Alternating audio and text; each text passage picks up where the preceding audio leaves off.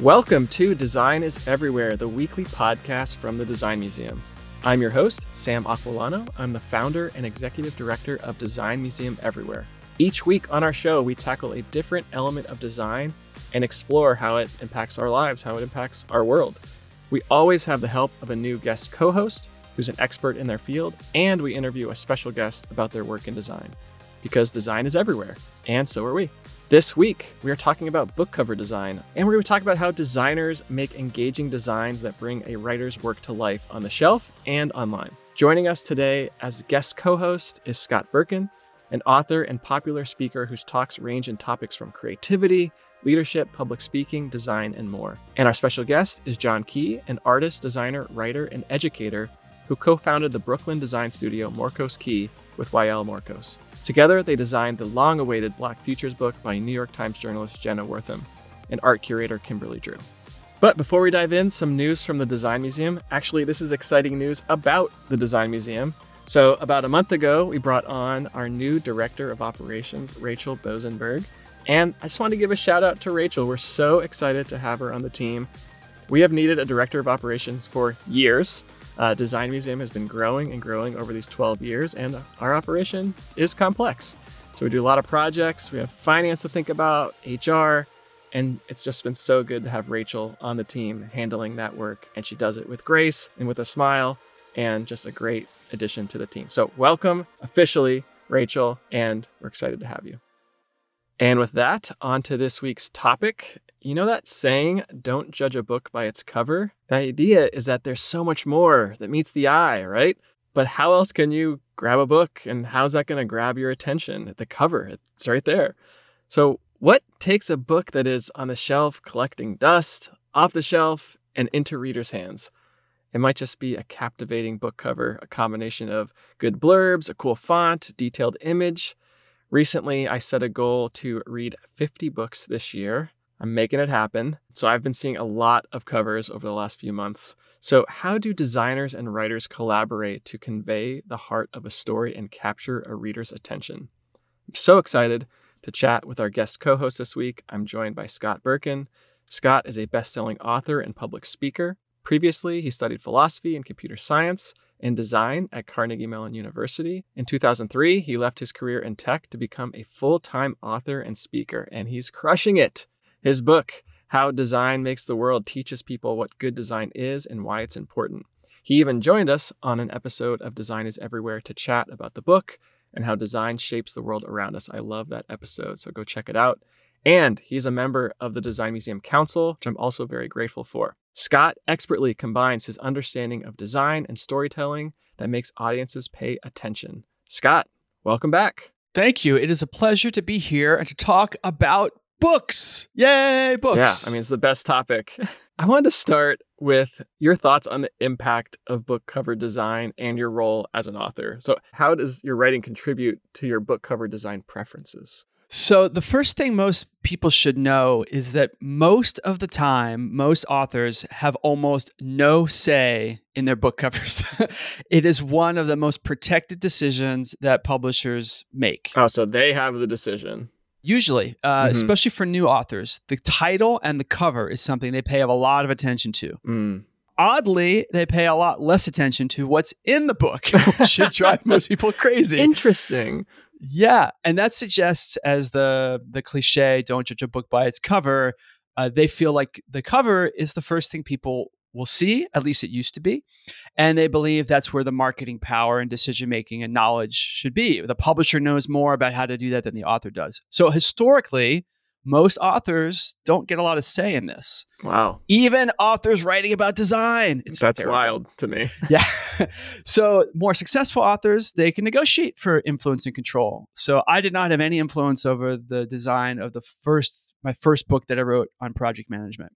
But I negotiated for it later, and I felt like this should be a key part of what the author does, is the vision for the book and the experience of it and the title. So my relationship it's multifactored. On the one hand, I know that some people pay a lot of attention to it, but I've also learned, having published 8 books, that it's not the way most people think. When you choose to read a book, it's rarely now because you saw the cover. It's usually because you read a review, a friend mentioned it, you saw someone talk about it who you respect on social media.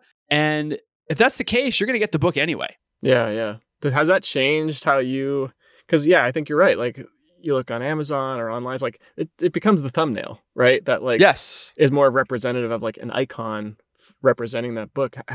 Do you think the designs have changed because now we're seeing them as, like, a little 2-inch tall thing on our screen versus in a bookshop? It should. So it should. But the publishing industry is still kind of slow. Better authors, better cover designers have recognized what you're talking about years ago. And so part of their process is, before we get too far in our ideas, let's think, can we make sure the font size is large enough that it can be read in the thumbnail? Mm-hmm. Whatever style impression we want to make, feel angry, sad, happy, intriguing, can that come through in a 200 by 400 pixel, thing? But if you look at a lot of book covers, clearly they have not thought about that. Yeah. But many have, and they should. Mm-hmm. Yeah. Again, seeing all these book covers as I'm like choosing what I'm reading, some of these covers, you're like, okay, let's just zoom in here to see this subtitle. But you're right. I end up, reading the reviews or the blurbs. Now, of course, you've taken some different routes in publishing, and then I know you've written on your blog about the collaboration process, and you hired, is it Tim Kordick? Yeah, Tim Kordick. Yeah, he's done a few for me. Yeah, so can you tell us about that process and maybe how it's different than what you've just shown us, that authors get no say? So my background is in user experience design, and I'm familiar with the process of iteration. You start out low fidelity, you learn, you iterate, and you experiment. Cover designers don't tend to work that way. They work with a much narrower, even famous ones, work with a much narrower set of ideas. So even if you're the author and have control, you're not doing this wide-ranging. So with Tim, that's who I looked for. I'm like, hey, I don't want to waste your time, right, but can we spend an hour talking and sketching just crazy ideas out? Just an hour. And he was up for it. And that's how we started. And we went from very rough sketches. And then we picked, out of the 20 sketches we did, we picked 10 to do a second, bigger version. And the typical model that we're taught in design thinking of, you have this wide set, you narrow it down, you expand it again, but you're narrowing as you go. So we probably did 4 or 5 rounds. And then the last round was 4 or 5 final looking covers. And part of that process was involving my readers and fans. How'd you do that? We picked, for most of the rounds, at least 2 of the rounds, we picked 4 or 5 covers, and I put them up on the website, on the blog, and let people vote. That's so great. And did you feel like you were giving up control? Well, the fun thing about votes when you have the power is you have nothing to lose, because it's not a democracy, really. Mm-hmm. But it was a way to bring people into the process, and also to teach people about design, to show the unfinished versions, mm-hmm. and they could see the iterations and how decisions got made. And I think that's the right way to do it, that you experiment, you bring your customers and your fans into the conversation, and then you iterate, and then you put it out into the world. You said that's not normally how it's done. That's my assumption would be, like, if I were to design a book cover, like, I would go through those. Is it more of like an art piece, on the flip side, where it's like I'm incorporating this vision and here's my vision as a artist designer? It's somewhere in the middle, and it depends a lot on who the designer is. There's some very famous cover designers, so you have to reach out to them and hope they'll be interested, and then you'll kind of take what you get, because that's the prestige level that they have. Somewhere in the middle is, if they're a cover designer, it's a very specific kind of design work. So they usually have their opinions, and they'll have a brief chat with you. Then they just start offering designs, and they'll take your feedback. But compared to a user experience or architecture kind of design discussion where you get into the details, it's not that kind of a feedback process usually. Mm-hmm. It's a lot more sensitive. And this is my experience. I've maybe worked with, 6 to 10 cover designers over my career, maybe 12. I don't know if that's enough of a sample size, but that's my experience. It's not an open, fun, dynamic feedback process. And then they come back with iterations. You discuss those, and maybe you get 3 rounds. And I'm saying that like it's probably not enough. Yeah, exactly. Especially if you're willing to start early with rough sketches, which a lot of graphic designers will not do. Mm-hmm. Well, is there a point as you're writing the book that like, well, the book kind of becomes real, and do you see the cover in your mind or your idea of what it could be like as you're in the middle of that process? Well, it's a good question. I think my default answer is no, but I think I'm more of a writer's writer. I'm a designer, but I'm like a user experience, functional, usability oriented person. Yeah, there's a process, and this is coming at the end of that process. Yeah. So I may have an inkling in my head of something vague, but I'm usually not that tightly attached to it. And I'm hoping to partner with a designer who has that visual sensibility and strength, who can come in and take the book and manifest it visually in some way. So I guess my answer is no. Usually I don't have that clear of I have a rough idea, but I'm not tied to it. Yeah, because I was curious if like the cover ever, or that vision of a cover ever then like reflects back into the writing, and do they bounce? But it sounds like you're very process oriented. Well, I think part of the problem too is just the way the publishing industry works. You really don't touch the cover until late in the process. And I think that's probably even true for visual designers who write books, that it's further in the process of the whole project that you're ever going to sit down and think about it, in part because the title could change. The direction of the book could change. Like you could have this great idea for a romance novel, and you hire a designer from day one, and they make it this great cover of like, whatever, the bare-chested guy and a beautiful woman or whatever. And then midway through it becomes a murder mystery. Mm-hmm. so now all that work is squandered. So I think there are logistical reasons why you wouldn't tend to work that way. Yeah, I'm just thinking about, so we've done 2 books at the Design Museum. And we had to visualize the cover in order to get funding, right? It's sort of like one of them we did a Kickstarter for. So it was like, what do you put in this Kickstarter? And that was really interesting. And I think in some ways it was good, but in other ways it did pigeonhole us. And we had to like break out past this like shared image we had put there. That's a great observation. So I've Kickstarted 2 books, and for one of them, that's part of what we did. That we didn't do a final cover. It was a Tim Kordick book. We put out 4 different versions of the cover, and that's what we had for the Kickstarter. So people could see what it might be like, but we didn't pick a definitive one. Kickstarter is unusual, and you're basically selling the project before it's funded. So you need high fidelity material to do well. Yeah, I remember we even took a similar sized book, printed out our fake cover, and like wrapped it. And we were like, you could have this, right? You're selling this vision. And so, yeah, so much change in this space. Really interesting. What would you say is the criteria for a good cover design? Like, when is it successful? There's 2 different ways to think of it. One is on the sales and marketing side. And you hinted at one already. Exactly how is a potential customer or potential reader going to first experience your cover? And now it's online. So you have to be designing for that. When it's a thumbnail, what will it look like? What do you want people to see or experience when they see it? And most of the time, you want it to be either attention grabbing or at least have clarity that people can read the title. And you're betting on the title. The title and the cover kind of go together. They're both supposed to give a clear question or feeling that someone can respond to instantly. And so a short title, a clear cover, big font, logistically, usability wise, that's what you're going for, which is many covers utterly fail at. Then the other end is when someone actually has the book and they read the book, because now they're having some experience with the creation, and you want that cover to be distinctive enough that it matches with whatever experience they're having and they remember it. And I think of novels a lot in this way. The book title, think of Moby Dick or Great Gatsby. Those are classics. But when they came out, no one knew what Moby Dick was. No one knew who Great Gatsby were.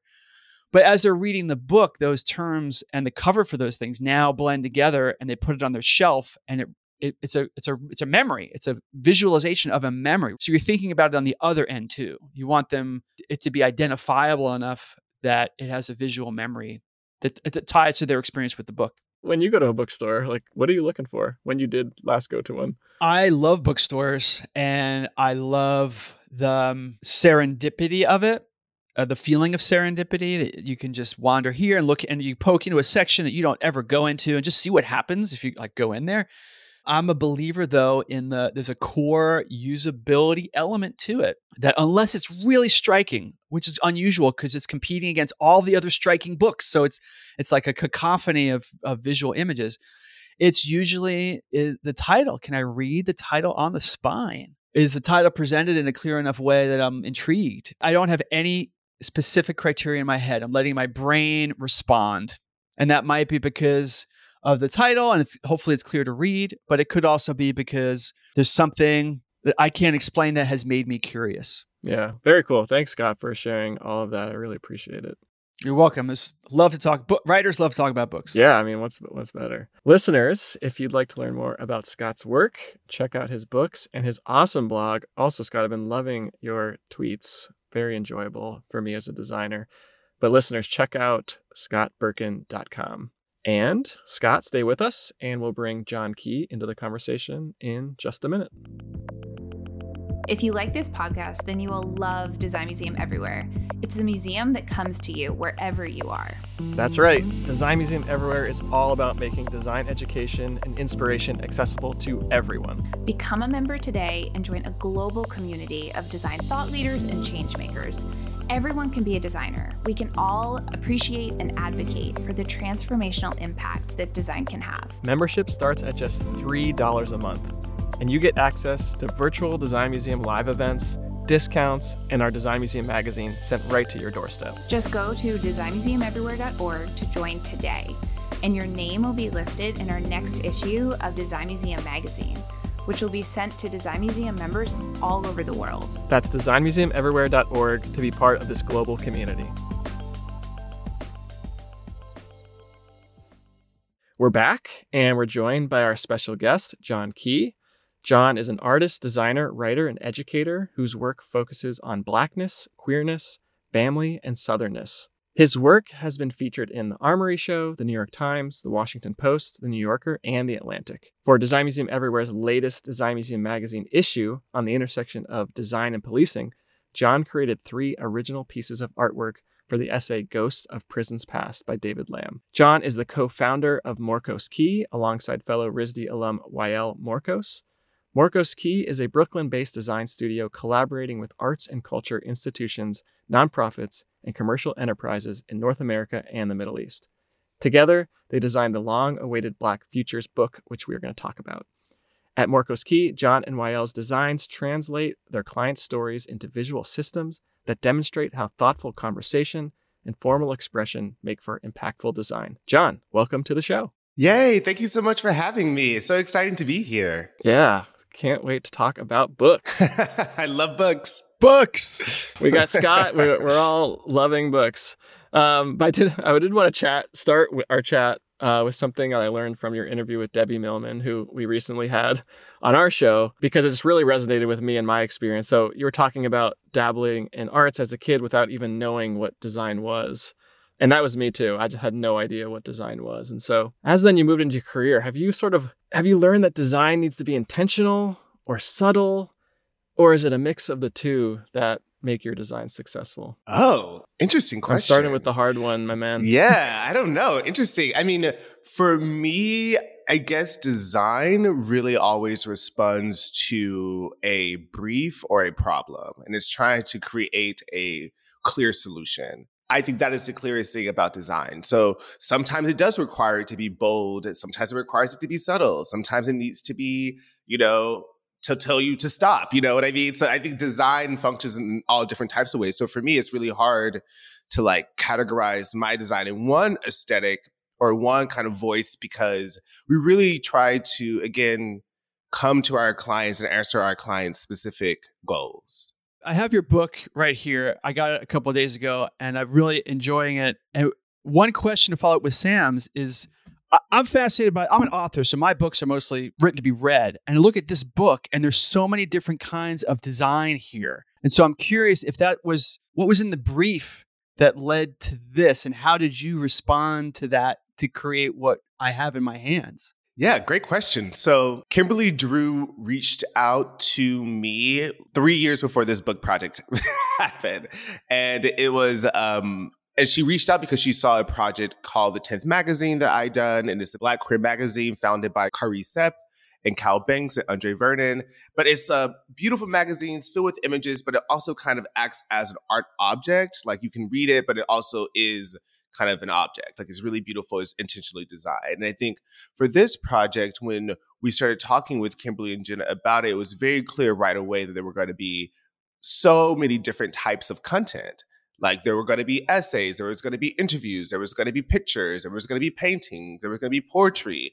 And so when we first presented ideas for the book, we actually presented 3 design directions. And each of the design directions approach really was thinking about how do you organize all of this information into one frame, into one container. So one idea was maybe it being linear from A to Z or chronologically by time when objects were made.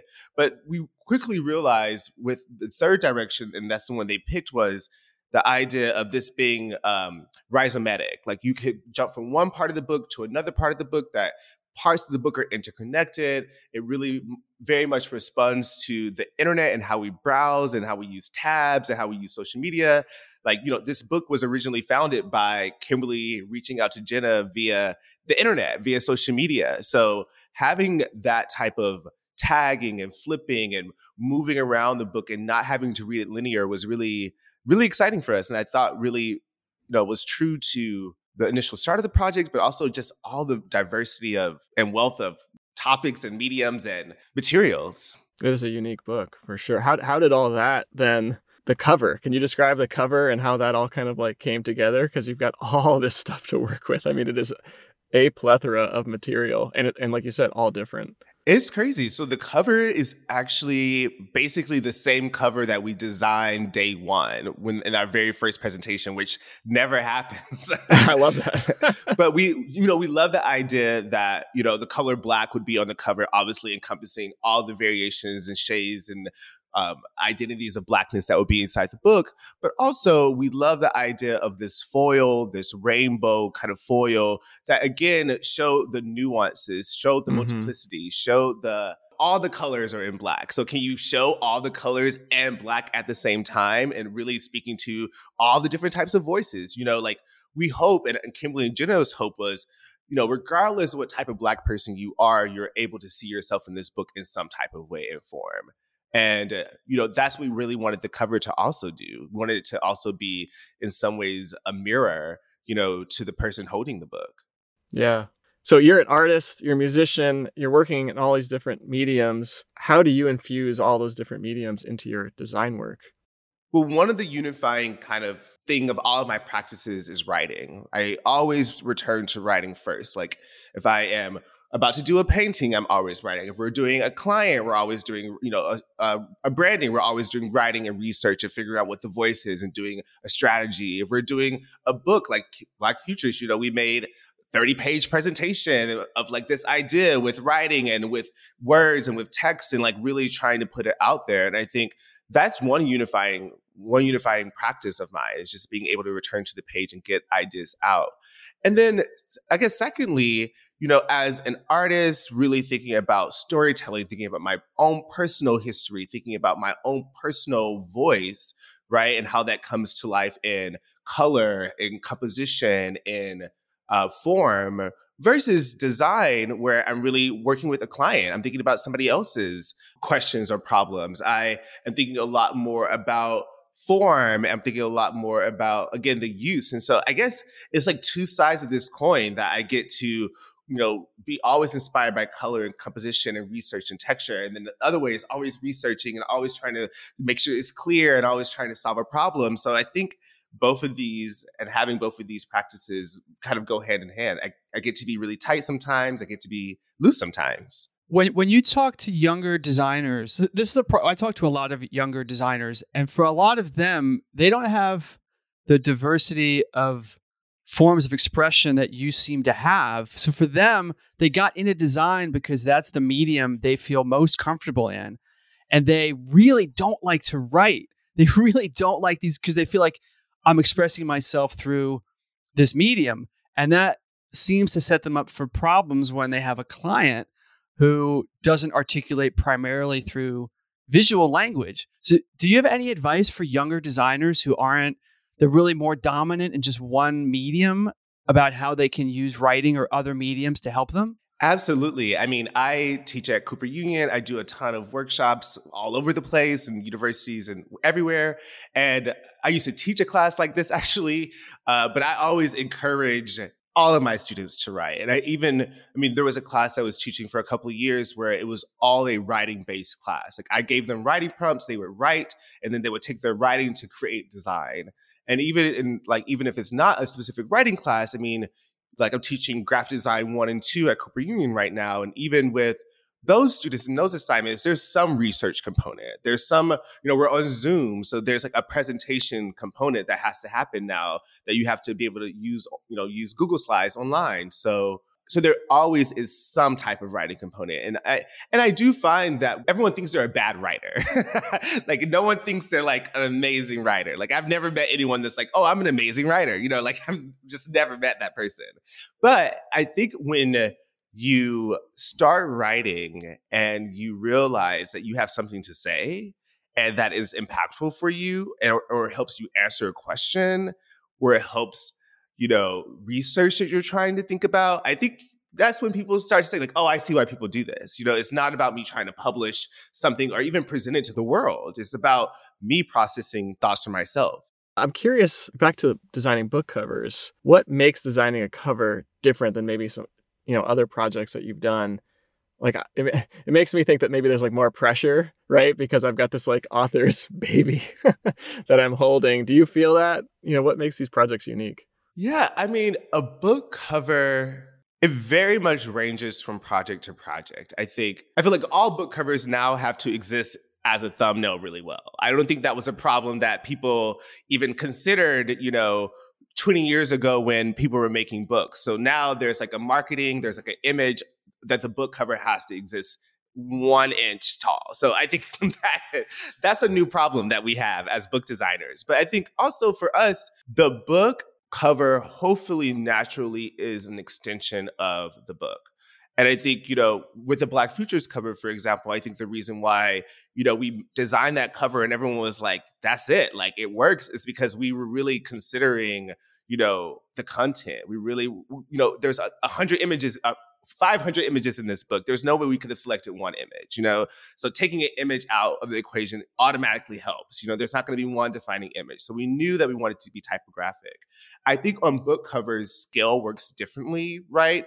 Like you only have 2 chances with the book cover. You have something big and something small. You don't really have like a poster where you're, reading it from across the room. So you see it one time and then every time you step closer, you're gaining more information. So with the book cover, it's just 2 glimpses and you should have all the information you need, which is, I think, is another fun yet challenging interesting criteria of a book. So I think those are all things that I think about. It's like the content, seeing this book work on different scales as an image, and then what is that 1-2 kind of gesture that people are going to get from it. So I got involved with Design Museum and Sam because I wrote a book called How Design Makes the World. I'm trying to teach people to be more design savvy, even for people who are not designers. And Design Museum's mission is a similar mission. And you teach designers, which is part of the equation. But I'm trying to figure out, how do we teach designers to be better ambassadors to regular people to become more design savvy? Because that's really the hope, is that we have a better design world. We need regular people to appreciate this stuff more. Do you think that's a problem even? Like, something you deal with and see? Or is it like, no, that'll happen on its own? What's your impression of where design literacy is in culture?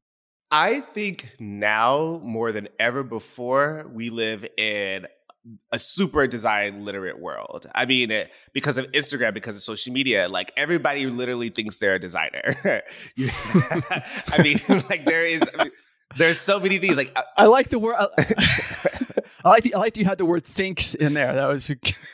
I genuinely believe that everyone is a designer, everyone is an artist, everyone is a writer. But I definitely think that's a difference than that, and then also thinking that you can like make a logo and you've never made a logo before. I think those are interesting nuances. I don't know.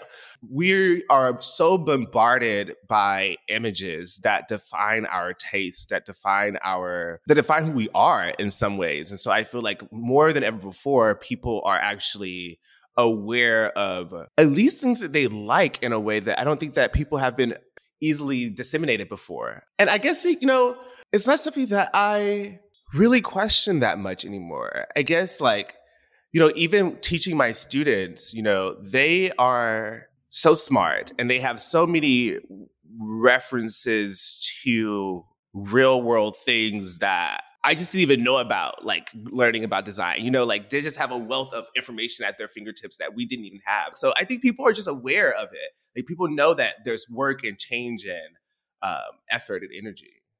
John, I wanted to chat about this exhibition. So Marcos Key did an exhibition called Makes/Reads that was on view for the Center of Book Arts last winter. And in my research, just finding how it explored the relationship between making and reading. It also celebrated the books that have influenced you the most. So which books made the biggest impact in your life, in your design life? The Makes/Reads exhibition was looking at 20 books that we created and that were designed by Wael and I, our studio. So it ranged from literally zines that were, just paper stapled together to the 10th magazine to arts and cultural books or books for museums or publications. It was a really large range. On the flip side of that, the reads was books that were in our collection that are books that it could be our friends design, other design studios that we love. It could be artists that we love that made a zine or a book. It could be a research object that we, return to. So some of the ones, for example, was Martin Gutierrez, who's an amazing artist who was just at the Venice Biennale a couple of years ago, did this magazine called Indigenous Woman. And it's basically her photographing herself in all of kind of indigenous costuming and wardrobing and clothes, but also it's like a high-end fashion element to it. So it's really beautiful, tied in with this personal narrative. There was a book that was called Fearless that was designed by Isometric Studio, which is run by Andy Chen and Vikas Jawad. And that book was looking at LGBTQ athletes who were photographed from all over the country who were out and proud. It's just like kind of this amazing typographic, but also image book.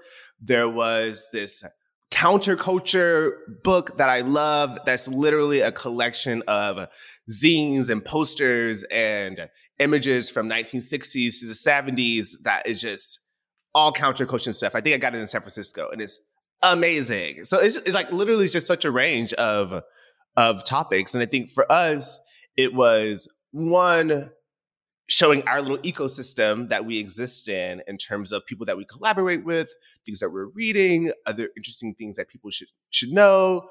And and having that dialogue, and also putting our friends up, and designers that we love up. And I think that's always exciting, and making room for those types of that is amazing, Yeah, I love having that side by side, the stuff that you've made, the stuff that inspires you. I mean, there you go. That's design.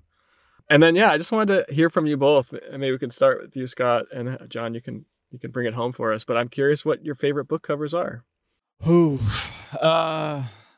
See that this gets it fascinating because there are some covers I think are amazing as works of design as art.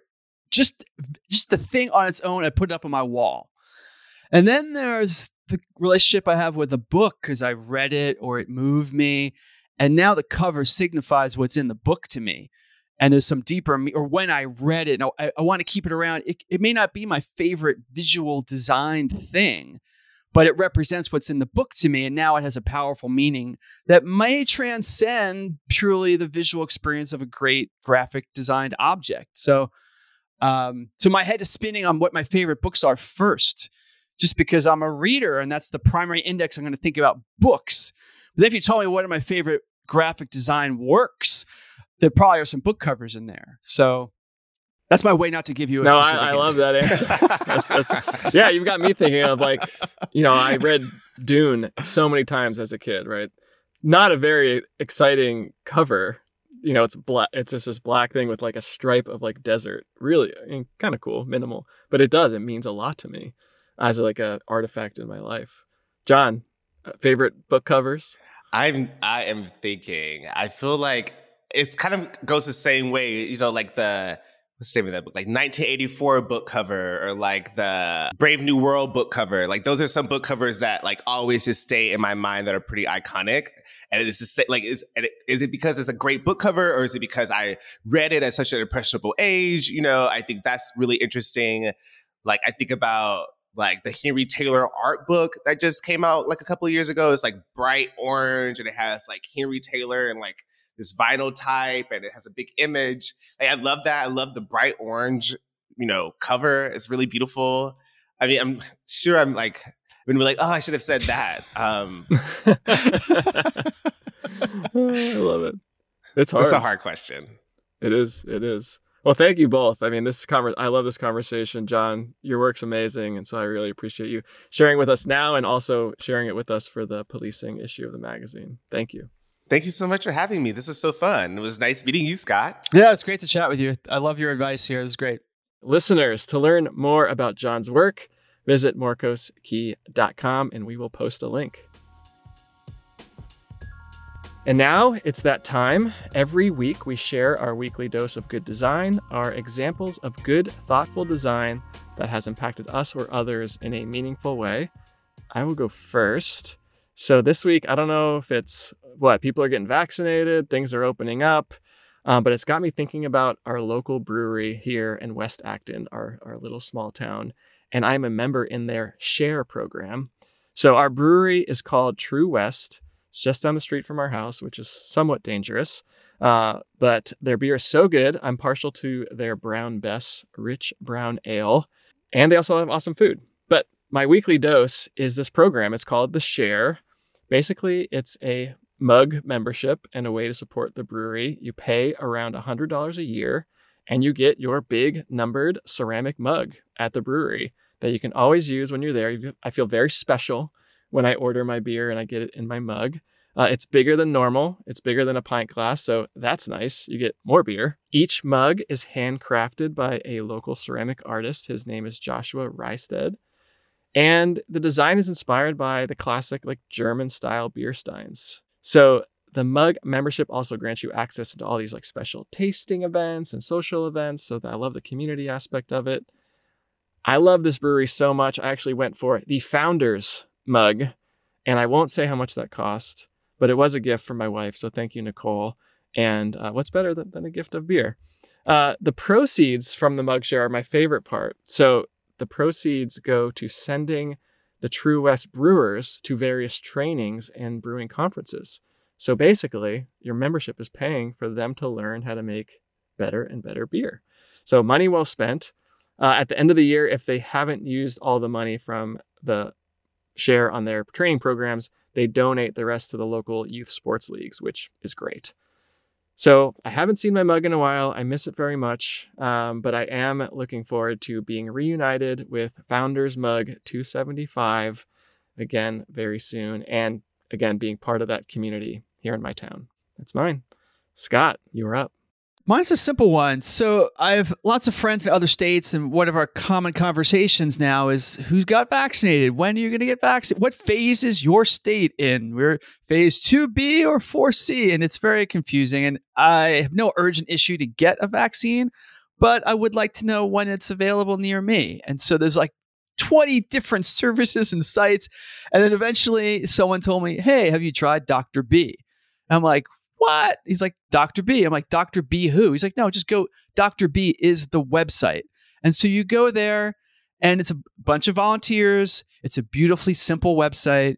You put in your phone number and your zip code, and they correlate all the stuff. They know about surpluses from different programs, and they'll just notify you when a vaccine is available. And if you can fill that slot, you go get it.